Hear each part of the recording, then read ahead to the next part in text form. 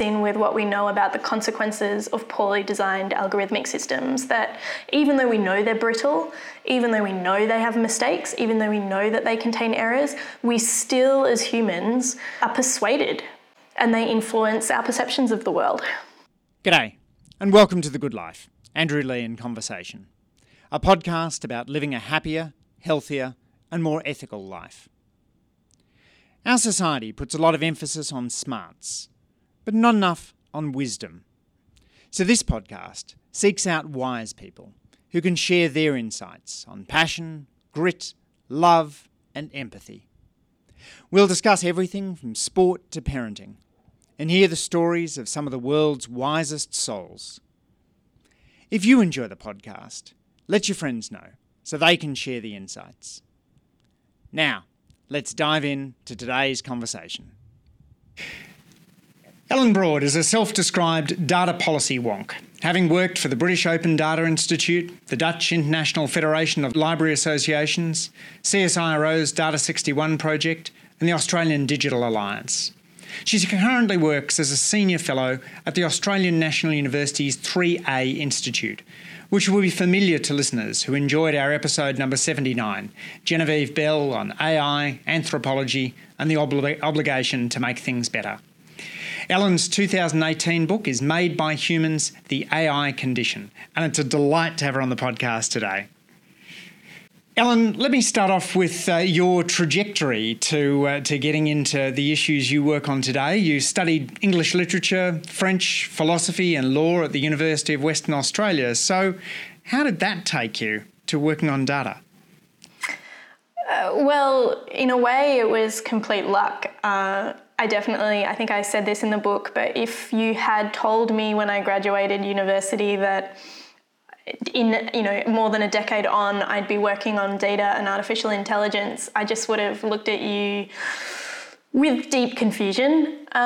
So whilst I was at university, I remember distinctly being much more interested in earning money in jobs alongside university. So that meant that by the time I graduated my double degree, I had many different skills and kinds of experience on my CV in different countries. I moved to Paris and I worked in a jazz cafe. I did a bunch of jobs around Perth, but nothing that would really put me in good standing for any of the jobs that I should actually have been applying for after I graduated from university. So public service jobs, law jobs.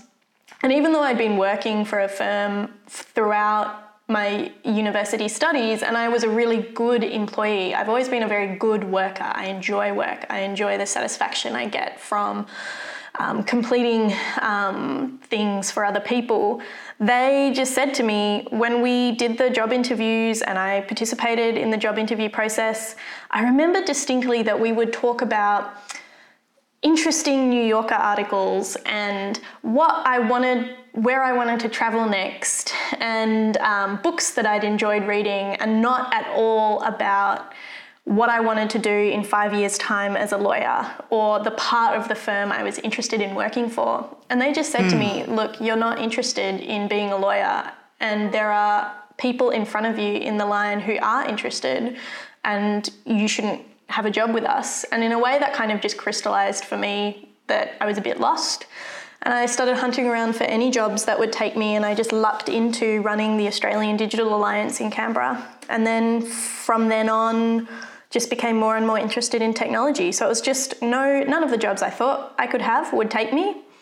And then the job that I did get ended up being this wonderful stepping stone for a career that I hadn't anticipated having. You're wonderfully honest in the book about the rejections. You talk about 21 rejections from every law firm and government agency that you applied to. How did you bounce back from that? How did you ensure that that knocked you sideways rather than backwards? I remember, so I'm not sure if this is the way positions are announced anymore, but when I was at law school, there's a particular day on which you all get your offers at the same time. And I remember vividly, I was in my boss at the time's house in Shenton Park in Perth and watching my email inbox and my phone all morning, waiting for these offers to come that never did. And that day being really devastated. Like, I remember, I was at the University of Western Australia, which is a group of 8 university. My friends were all very high achieving law students, and I'd obviously just been working for one of the best law firms in Western Australia. And so it felt like I was quite alone in having no job offers on that particular day, while friends of mine were getting, the best outcome is that you get 5 or 6, and then you have to decide which one you're going to take. And the agony is supposed to be in having too many choices. And yet I just kind of remember the silence. But I don't know, I just think I was really devastated. And then particularly after speaking to the law firm who said, look, you just weren't interested in working for us, I just kind of moved on. I just thought, well, I've always been very much about not staying still. And I think that perhaps makes it easier to bounce back from failure, because I couldn't dwell on it. I just had to say, okay, I didn't get what I wanted by this route. Maybe I'll come back to this route in a year's time. For now, what matters is that I find a job, and I find a job that I'm interested in. So I just have to move on. And I think that's the perspective I've taken whenever I've had significant failures, is there's only so long I can really dwell on that pain and confusion. I think that confusion of thinking you're doing something and then finding out all of a sudden the mental plans you've been making for yourself have been thrown up in the air. I push myself down another path. So I love the story because you're so extraordinarily successful in this area of data science right now, and it's a great reminder of the role that luck plays in people's careers, but also the importance of resilience, and presumably from that also developing a greater sense of compassion and empathy for others who haven't always had golden paths. You say that you really enjoyed working on the technology issues, the Australian Digital Alliance, and then found yourself at the Open Data Institute in London, which was an organisation formed by the internet creator Tim Berners-Lee. Now, what was it like to work with Tim Berners-Lee? So Tim is so he was the inventor of the World Wide Web, I should clarify, not the internet. Thanks for pulling me up. No, it's something that happens all the time, and in fact there's a famous photo of him wearing Vint Cerf's t-shirt, I invented the internet, and Vint Cerf wearing Sir Tim Berners-Lee's t-shirt, I invented the World Wide Web, because the confusion is common. So he's extremely humble and very quiet, and whenever he was in the office, he just wanted to work on whatever he was working on. So he just, I think, set a particular tone that went from our senior leadership down. He was very close to my boss, Jenny Tennyson, that they are very humble and very interested in doing good work, irrespective of the praise that might be attached to it. And I almost felt like, I remember he'd come to the ODI summit. Well, he'd arrive having cycled across London on his fold-up bike, and we were like, yeah, the inventor of the World Wide Web is just cycling to the summit like the rest of us. He's just a very humble, unassuming person who is just interested in interesting things and interesting people. And you've worked in a whole lot of different areas of data. I wonder if we might delve into some of them and think about some of the issues that arise. You write in Made by Humans about the first machine-judged beauty competition. Tell us about that competition and how it unfolded.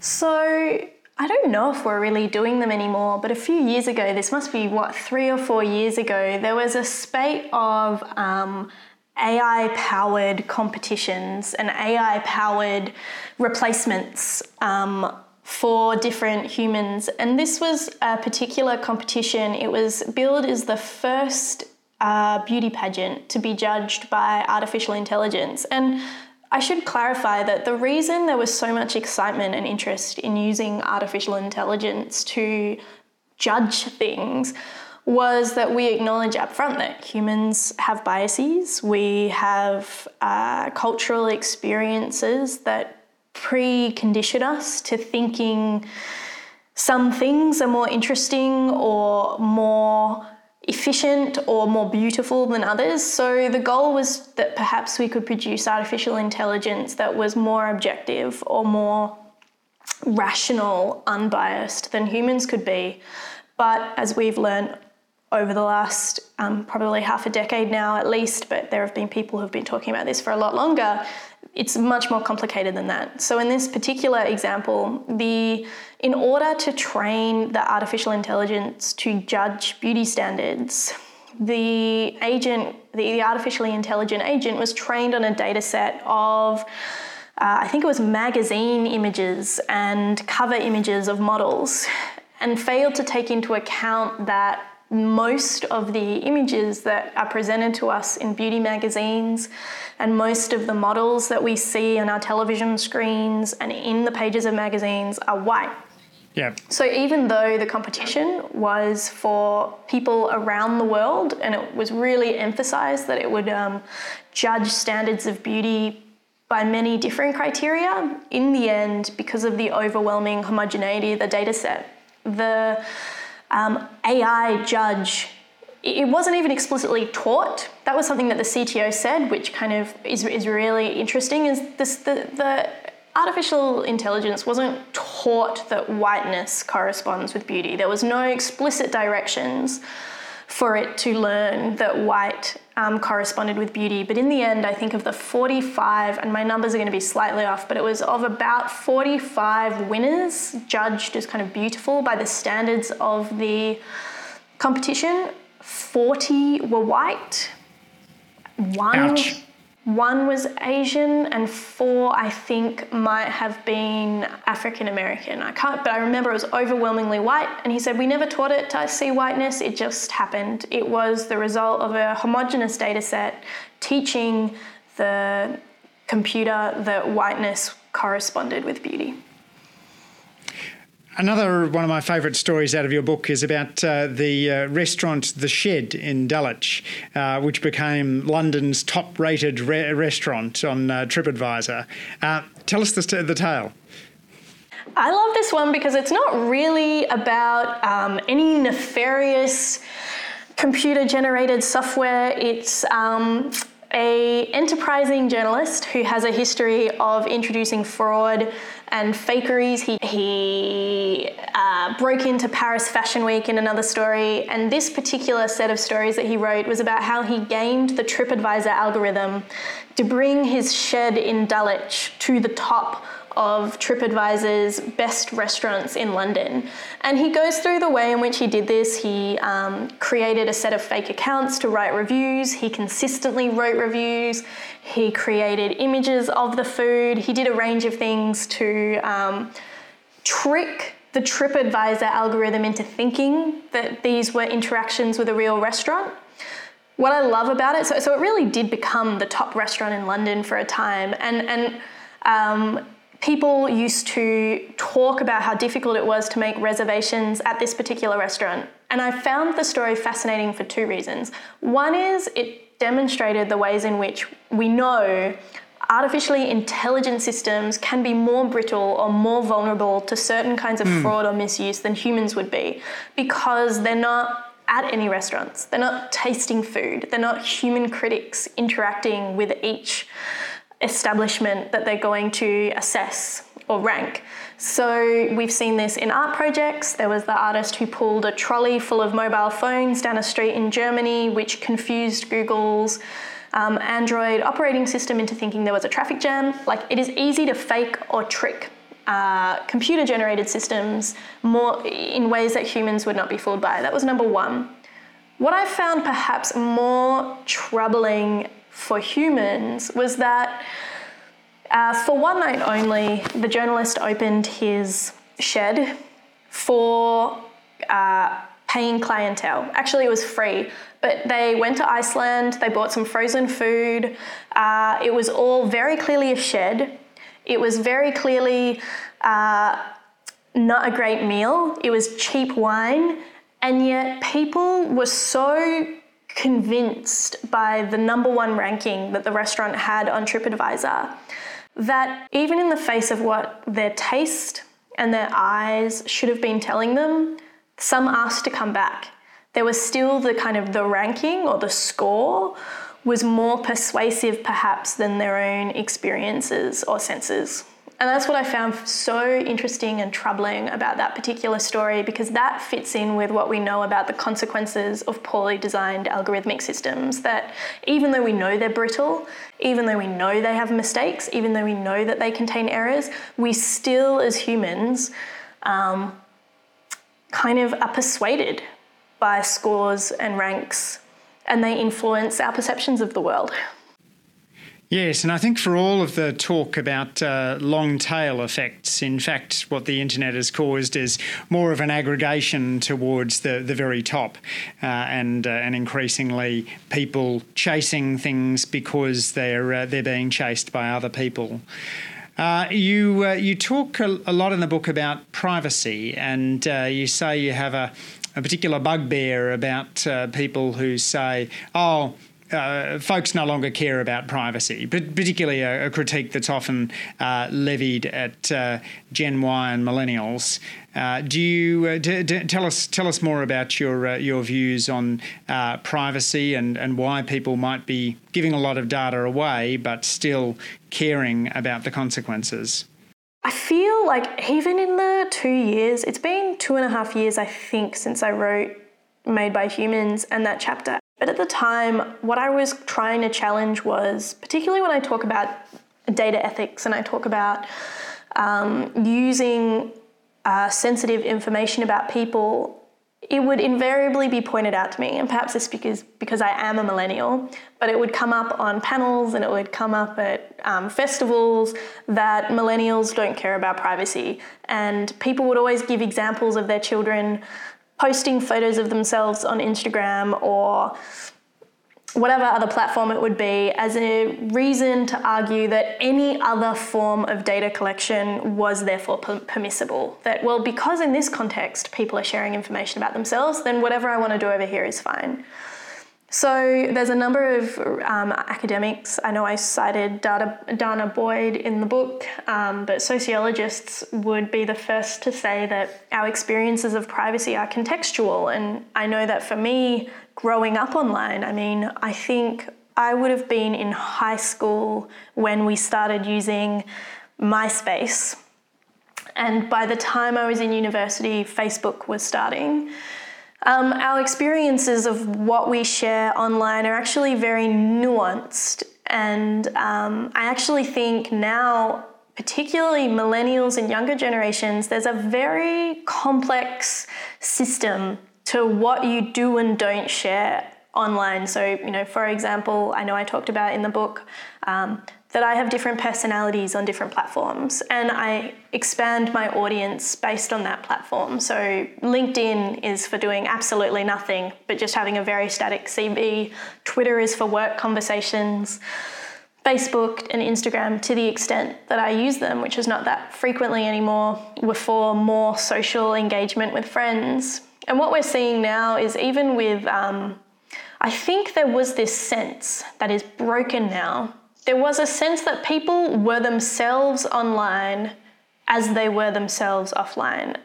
And hopefully today that just would immediately be, well, that's not true. It's clear that it's much more contested and fragmentary, and people can be much more abusive for one example online than they are offline. But there was a time when we thought that they were equivalent, and now I see things like teenagers creating 6 Instagram accounts for themselves, or using platforms in ways that deliberately obscure their identity. So only having conversations in the comments on one account. So there's a much more savvy, concerned, questioning approach to privacy, I think, among young people than perhaps historically they've been given credit for. Something that I've observed, particularly in debates around COVID-19, is we no longer seem to be able to have conversations around privacy that are contextual or nuanced, to kind of understand that in our daily lives before the web, we reveal and keep closed parts of ourselves depending on who we're talking to and the context within which we're providing information. You know, that there is no glass half full or half empty or somewhat exposed, less exposed binary that is our relationship with privacy, is that it's very nuanced and it's context specific. Now, in the media, and particularly in the context of COVID-19, we increasingly tend to assess the role technology plays in our lives only by whether it's privacy preserving or not. So the idea being, if it is privacy preserving, absolutely. If your identity is completely obscured, then that is a goal, or always a beneficial goal. And the alternative, which is that your privacy is not protected and your identity is somewhat revealed, is an undesirable goal. It's like it can either preserve your privacy or it can't. And particularly in the context of healthcare, particularly in the context of government service provision, the reality is our relationship is usually much more nuanced. Part of the way in which we have trust in systems and part of the way in which we know systems can be trusted is the extent to which we enter into a real relationship with them. So it's just complicated. It is complicated. And now I worry, as compared with 3-4 years ago, where it was people have given up everything, therefore everything we do is fine. Now we're kind of leaning towards, if it does not preserve privacy absolutely in this very stark sense, it cannot be good for people. Yeah, and it's so interesting to think about the evolution between the way in which you used some of these platforms when you were at school and university and the way in which they're being used now. You talk about putting a lot of yourself out on a site called LiveJournal, which is no longer actively used. And I think about that in contrast to the millennial cohort who will often, if they do set up a Facebook page, which is becoming increasingly rare, will set up a profile with a deliberately misspelled name, and so someone can't, a potential employer can't track it down, and they can control who finds them. Yeah, it's something that I'm sure anyone trying to engineer a platform to interact with humans must find very annoying, is that humans are constantly changing and they will change in response to whatever the platform tries to get them to do. So it's like trying to catch fish in a fast-moving stream. They're just never, ever going to stay still for you to be entirely sure that the human behaviour on your platform is predictable. It's striking to me that the privacy issue has also moved into areas we wouldn't have imagined a decade ago. For example, the following of people on these exercise apps, most commonly Strava, where that's then exposing someone's movements through the course of a day, and that's a degree of privacy people are able to, are willing to give up in order to humble brag with others about what sort of exercise they've been doing. Where do you think that's going to go? Where do you think the frontiers of privacy are going to be in a few years' time? Are you a Strava user? I am, but I'm largely private. Okay, yeah. Most of the people now that I know on Strava are mostly private. This era that we're living through and that we're in a pandemic has thrown some of my hopes and predictions up in the air. But up until a couple of months ago, I would have said that what I hope we will eventually do is we'll start to crack down on secondary uses of information such that people can still retain the benefits that they get from sharing, for example, their Strava cycling times and cycling routes with their own network, the network that they choose to share them with. and those second order, third order uses of your Strava data that you wouldn't have expected to happen. We're going to hopefully, I think, start to set out more clearly what kinds of secondary uses of information will be permissible. It's not that I think we'll go like no secondary uses. Whatever you supply, for example, to Strava can only be used for the purposes of you enjoying Strava and nothing else. But I think the status quo that we have, which is either any and all secondary uses can just be negotiated away via contract, or are permissible because if you obfuscate the data in some way, if you anonymize it, it's no longer your data. And instead, I think we're going to hopefully set some much clearer safeguards around secondary uses via regulation. The point that we're getting to now is that increasing distrust in platforms. I'm not so much platforms like Strava, but when I think about the major platforms that we say that we study for a variety of uses, whether it's we study them as researchers in sociology and anthropology, or we study them for national security reasons, as in major platforms, LinkedIn, Facebook, Twitter, Instagram. Distrust is eroding the quality of interactions that you get on those platforms. Distrust changes human behavior, and unless people have some very clear safeguards or some very clear, this is not going to end up on an openly licensed map of Strava journeys, which can be reverse engineered to demonstrate my movements, I think we're going to end up looking at secondary uses a lot more. All of this really comes together with the recent advent of a COVID-safe app. Have you downloaded it, and what do you think about it? I have downloaded it. I have many opinions.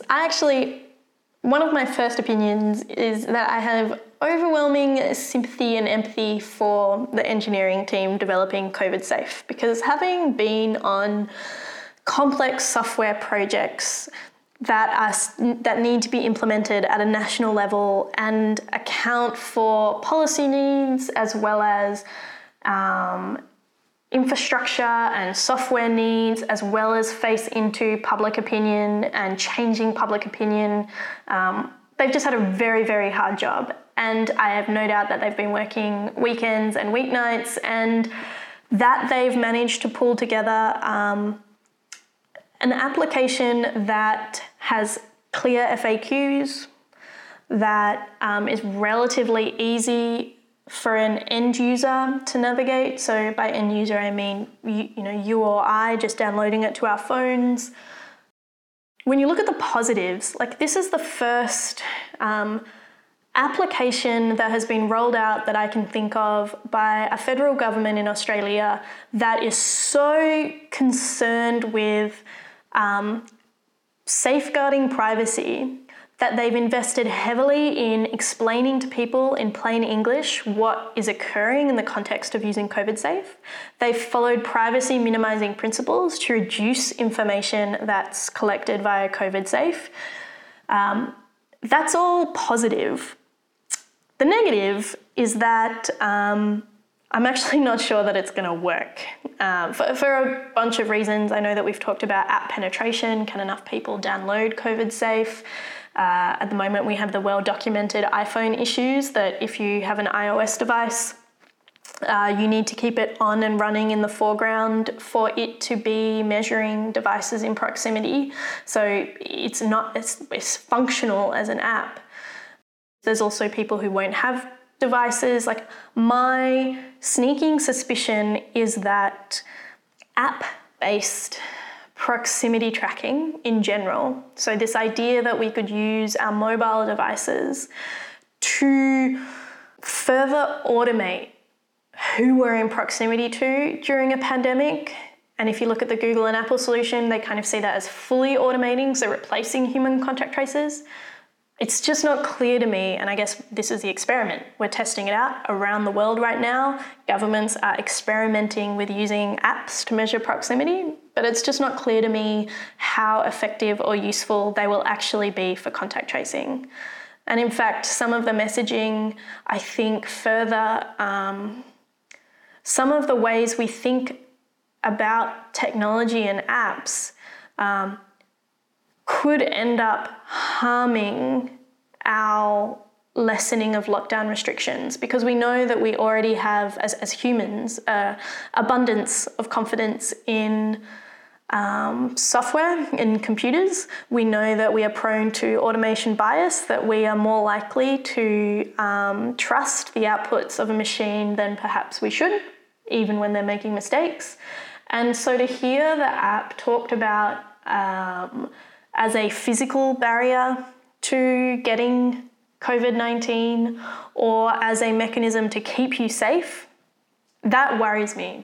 All it does is record, to the extent that it does record, all it does is it makes it faster to contact you, to tell you that you've been in proximity to someone with COVID-19. It actually in no way prevents you from getting COVID-19. And when I see that public messaging, knowing we already have all of this trust in devices, whether or not they necessarily have done enough to be worthy of trust, I just think we've got to be really careful. You know, if we have a second wave of infections and people say, well, I had COVID Safe downloaded, I thought it was fine. It's just never been the case that that's the role COVID Safe plays. Yes, and the way I think about it is it works by the square of the uptake rate. So if you've got 20% uptake, then the chance that any two people will have the app on their phone is 20% by 20%, which is 4%. You go up to 40% and you've got 16% coverage of contacts. You go up to 60%, you've got 36% coverage of contacts. So even as you get to a clear majority of the population, you've only got a minority of the interactions. So yes, as you say, we want to be sensible about the extent to which this is solving the problem. I wanted to ask you more broadly, how has the COVID shutdown affected your thinking about technology and social media? Are you Zooming furiously like the rest of us? I am Zooming furiously. We're teaching online. We transitioned to online in mid-March, in the space of a week. I remember how quickly we packed up the office. So most of my day now is Zoom calls during the day or calls in Teams, and then FaceTime or Google Hangouts in the early evenings with family and friends to catch up with them, because all of our family's in Western Australia. So I spend a lot of time in front of screens, which has changed my sense of pleasure from screens quite profoundly. I'm not as enthusiastic about them as I thought I was, I can say that. Right. There was a really great essay about a month ago, and it was called "This is Just the Beginning" or "Everything is the Beginning." It was on The Cut, and the author talked about, a week before the shutdown, he was writing a book about trolls on the web, and that social networks were tearing us apart. And then in the space of a week from the shutdown, he'd had to rethink all of his perspectives about technology and his relationships with people. And now at that point in time, all he could see social networks as was a way to connect with each other. And I think we're all doing that. There are perspectives and beliefs that we had before this kind of wholesale change in the way that we work and the way that we live, that now we're being forced to renegotiate. And I think I'm definitely going through that at the moment, where I remember the week before the shutdown, I was due to give a keynote at the Melbourne Design Week about design philosophies in artificial intelligence.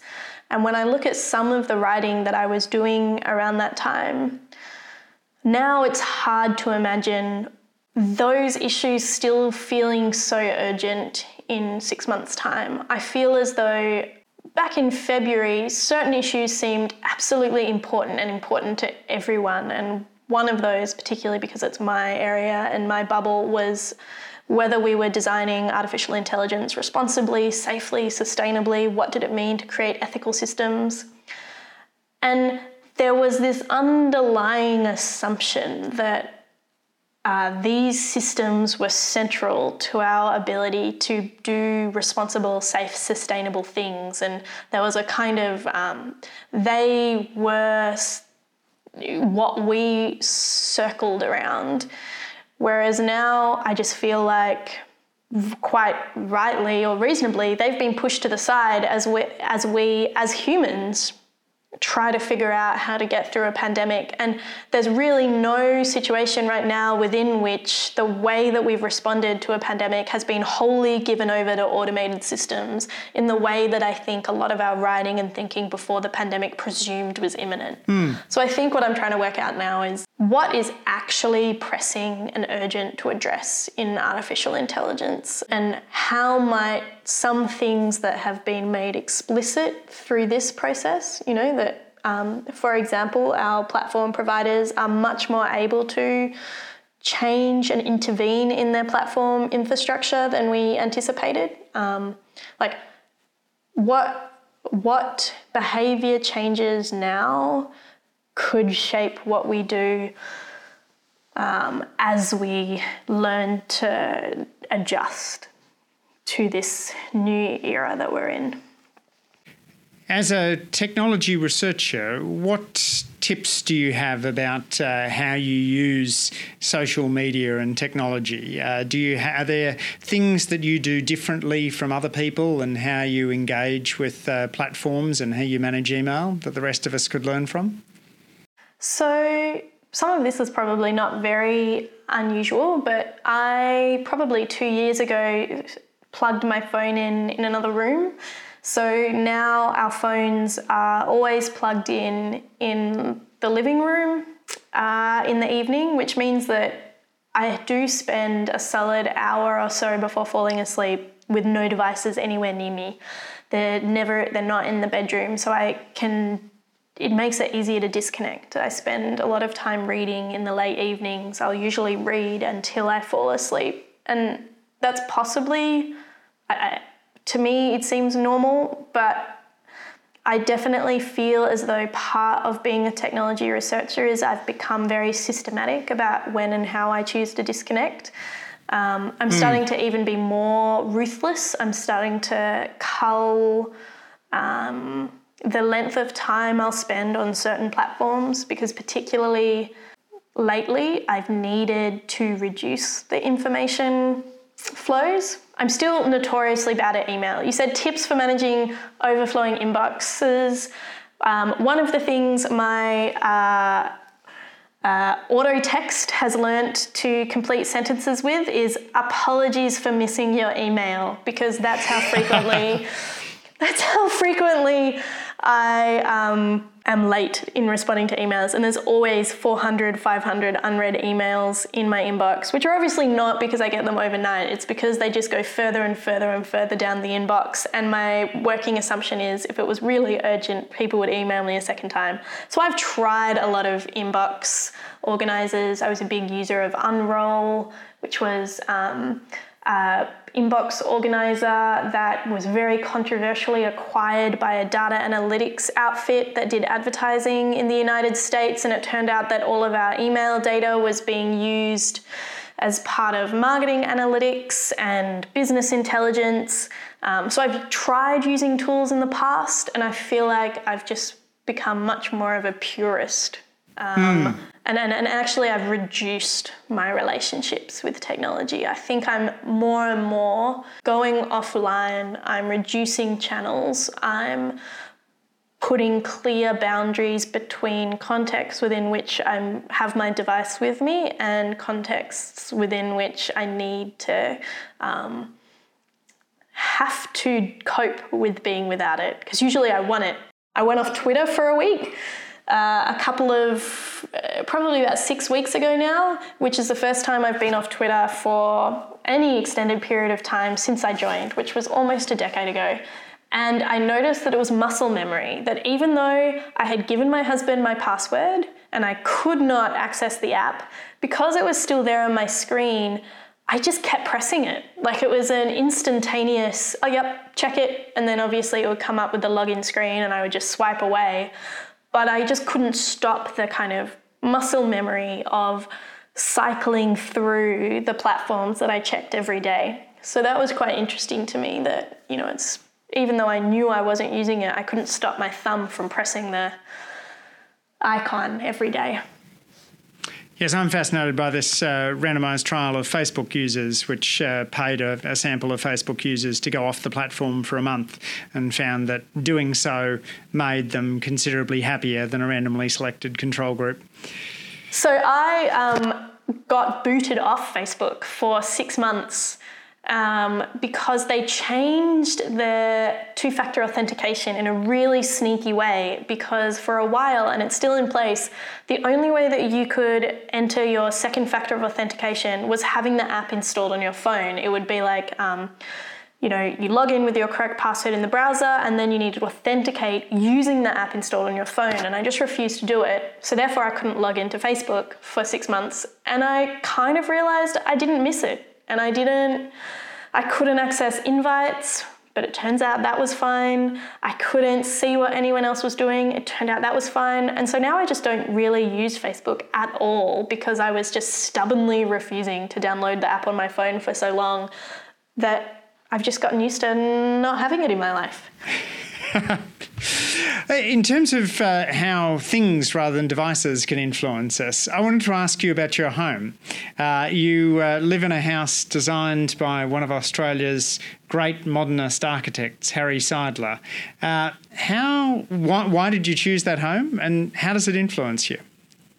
So I can't figure out where my interests are my interests and where my interests are my shared interests with my partner, my husband, but I can definitely say that we have been architecture fans for a very long time, and kind of from before moving back to Australia, we've always enjoyed. We went to the Architecture Biennale in Venice. Wherever we are around the world, we'll usually go and look at some interesting architectural sites of whatever that place is. I remember just being on terrible walks through like the back streets of Singapore and Hong Kong with friends of ours to just photograph otherwise nondescript government buildings because they happen to be by particular modernist architects. So I can't figure out how much of that was like I would have done that, or it's that he would have done it and that therefore I've learned to share his interests. But nonetheless, like we both really like modernist architecture. So we live in one of his early commissions, and it's interesting because when you're in it, you can tell that it's designed by an architect and an architect of real skill, because it's got what you just call good bones. It's got a beautiful sense of proportion. It is a split level such that you can kind of see through the whole house from nearly wherever you are in the house. It's got lovely light. You rarely ever have to have lights on in any part of the house during the day, but it's one of his early commissions, so it resembles much more your kind of typical late 1960s flat-roofed modernist residential dwellings than some of his later commissions, which were really much more about innovation in concrete. He did the Australian Embassy in Paris as an example. So on his website, this is always relegated to a footnote, this particular group of housing. It's never ever trumpeted as an example of his kind of the types of commissions that he became known for. But it's nonetheless a really beautiful space, and you know, we couldn't afford, like, let's be clear, we couldn't afford anything that was an actual kind of later life, really highly renowned commission. So for us, it's just it's a nice space to live in. There was this line I remember in Girls, that television show that was really popular a few years ago that Lena Dunham created, and it was two characters talking about whether they enjoyed the view outside a building or they enjoyed a view inside a building, because it said something about your inner life. And they were talking about whether you had a beautiful neighborhood or a beautiful inner house as a metaphor for kind of your inner life and your outer life and what you get pleasure from.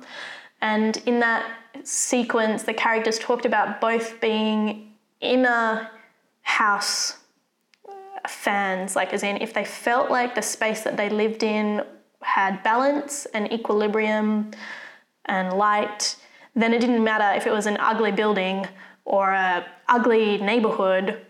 Inside the house, it gave them equilibrium and balance. And I think about that a lot because that's definitely our approach to our home here is we're terrible gardeners. Outside, I haven't touched the garden in months, but inside it's got beautiful light and it's got simplicity, and I have learnt over many years of cohabitation to keep things relatively clean and close drawers and keep the cupboards closed. So it's just a kind of nice space to come home to. So I like the idea that interiors tell us something about our interior lives and exteriors about our exterior life. Although I think my wife is a landscape architect and thinks a lot about the relationship between the outdoors and our interior life, might quibble a little. Anyhow, let me ask you one of my standard questions. What advice would you give to your teenage self? I saw this question come through via email and it really stumped me because my teenage years were, I think, pretty anguished. I tried on lots and lots of personalities. I changed interests probably every 6 months. I remember at one point thinking I could be a bodyboarding champion because in the girls' bodyboarding championships there were only ever like 5 or 6 competitors, so it would be easy for me to succeed. But I kind of don't think I'd have it any other way. Like, I guess my advice to my teenage self, knowing how conflicted and anxious and uncertain I was and trying to figure out what my personality would be that would stick, my advice to my teenage self would simply be, you'll get there. You'll find the edges that will stick over years instead of over months. But I probably wouldn't change any of that anxious kind of grasping for things to be interested in. So I think I'd just say, hold steady. You'll be all right. What's something you used to believe but no longer do?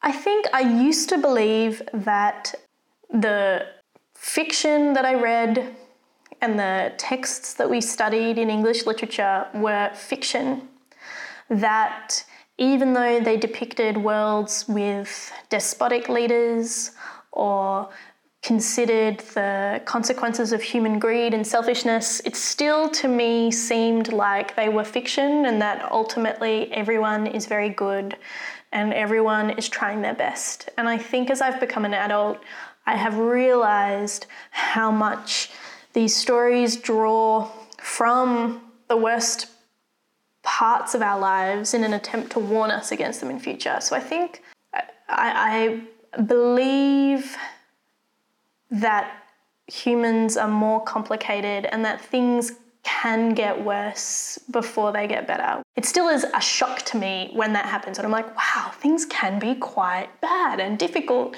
because I still somehow think fiction is fiction and is never replicated in real life. You also write in the book about how you've shifted your view, and maybe this is related, on regulation of the digital economy, that during your time at the Australian Digital Alliance, you were much more laissez-faire and critical of government interventions as being dour and clunky. Now you're more open to the idea that government might have an appropriate role there. Yeah, I think maybe it's getting older, maybe it's becoming a parent, but I've kind of gotten to where I'm like, well, we've got to give it a go, as in, we've got to try other things, and there is no perfect solution. What's clear is that laissez-faire and no regulation of the digital economy has, I think you can clearly say, exacerbated some of the issues that we have on platforms today. I mean, you have two choices usually with regulation. Your legal listeners will probably howl in protest at my pithy summation of two choices. You would probably howl in protest, actually, knowing your role. But thinking about usually your attempts to regulate anything go down two paths. Either you try to be as explicit as possible about what it is that you're trying to regulate to reduce uncertainty for anyone complying with that legislation.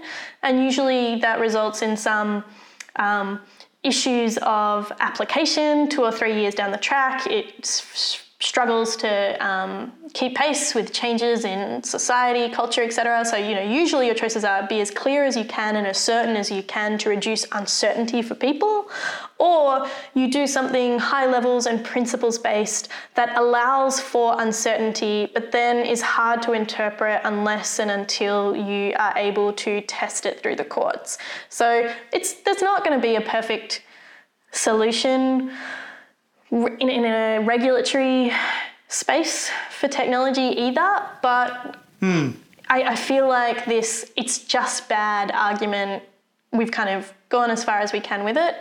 I know that the example I use in the book is of pharmaceuticals regulation, where we're almost 100 years into pharmaceuticals regulation now. In fact, we're pretty much 100 years. The first attempt at regulation of pharmaceuticals was in the United States in about 1910, 1914, and it's still a work in progress. We're still constantly plugging gaps, amending legislation, realizing there's things we didn't account for, figuring out where we should have been more strict and we weren't. It's 100 years of progress, and that's where we need to think of technology as being on the same journey. Yes, it will never be perfect, but the idea that this is a form of human innovation that should sit outside of democratically elected humans trying to manage people and processes and systems so as to reduce the harm they have to their citizens. I just think we're past these are somehow special and exempt from regulation. When are you most happy? When I am waking my baby Jean up in the morning because she's always in a good mood, and when I'm reading in bed next to my husband before we go to sleep. What's the most important thing you do to stay mentally and physically healthy? Probably the hour before. I definitely don't stay physically healthy or as much as I should. I need to be better at exercising, but the hour before I fall asleep, where my device is plugged in outside the room, and I do just read, usually for at least half an hour, 45 minutes, it clears my mind. It makes me feel like I'm absorbing information more productively and in a kind of a richer way. I do like the idea that the answer of a technologist to staying mentally and physically healthy is unplug. Do you have any guilty pleasures? The second glass of wine in an evening when I say I'm going to have one. And finally, on which person or experience has most shaped your view of living an ethical life? There have been a lot. And I feel as though each new experience that I have, they'll teach me something new about what it means to live an ethical life. Probably at the moment, someone that I'm thinking about. And it's not because we work together or because she's my ultimate boss. But Genevieve Bell has definitely taught me that living an ethical life means can mean speaking out and can mean making people uncomfortable. And she has really helped me understand that I think my innate desire is to please everyone and to want to rock the boat as little as possible. And she is someone who, and I know she talked about this on your podcast, but she is just very clear on the duty that she has to make the world a better place, and that if she sees something that is harmful or is going to cause harm, that she has a duty to speak out about it. And so that's something that I'm really trying to channel a little bit more, is kind of getting comfortable with the idea that speaking out and challenging is about making people uncomfortable and about making me uncomfortable. Yes, getting comfortable with critics, particularly those who are vociferous, is not an easy space to move into. But I think, as you say, it's important. Ellen Broad, thank you very much for appearing on the Good Life podcast today. No, thank you for having me. It was a real pleasure. Ellen's book is Made by Humans, The AI Condition. Thanks for listening to this week's episode of The Good Life, Andrew Lee in Conversation. If you enjoyed this discussion, I reckon you'll love past interviews with Michelle Simmons, Joshua Gans and Genevieve Bell. We appreciate getting feedback, so please leave us a rating or comment on Spotify or Apple Podcasts. It really helps others find the show. Next week, we'll be back with another inspiring guest to discuss living a happier, healthier and more ethical life.